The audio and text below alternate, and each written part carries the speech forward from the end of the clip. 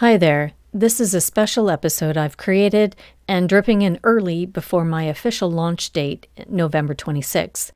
I'm creating this episode for Remembrance Day, and here in North America, we remember the people who fought in World War I, and as history grows, all the wars throughout history. Remembrance Day is a memorial day observed in Commonwealth member states and recognized in the U.S. as Veterans Day to remember all who fought and died. And particularly, this day marks the time when the armistice became in effect. This is the day fighting stopped. So today, as we remember all the wars that were fought, right or wrong, we went through it. That's our history. And if we reflect what any war was for, we grow as a community to understand and rise, looking at what we have to be grateful for. Looking at the word understand, to stand under, meaning to hold the moment, to be with the knowledge and not let it slip away, because the cost is not having all the things we have today. What I've learned this past year and remember today is that fighting separates me, and I lose connection with my communities. Because remembering this moment when they laid down their arms reminds me to stop fighting and to connect. Fighting with myself. The duality isn't lost on me here. To fight for community, I remember this paradox in our history so that I never forget what is at stake.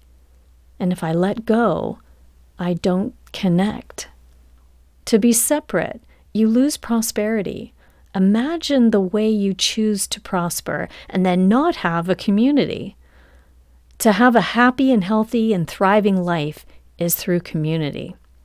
I've uncovered a way to define prosperity in my life. The one element that I always double down on is community. I ask myself, who am I in my community? What value do I offer others? And how do I make my community feel?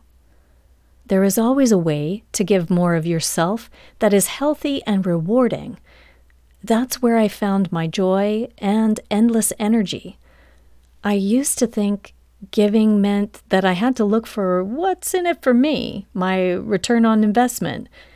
I'd assess if I'd be safe to contribute to my community, so my default would always be to hide, play small. However, I decided to flip my immediate choices. I call it the 180 effect. If I feel like I'm playing small, I do the opposite and I say, why not? Or say yes before I can even think my way out of it. A yes gets me away from all the energy that isn't me, that energy to hide that's not me. Because when I take that step and say yes, I end up with something magical. I end up with connection with others. And playing in that connection gets me so much more. I always get a RIO. Most of the time it's positive. And if I can just allow for that small amount of rejection and let it be there as well, and let everything be okay, I can win. You can win.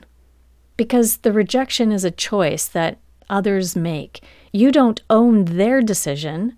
You don't control others. You choose to show up and you bring your A game.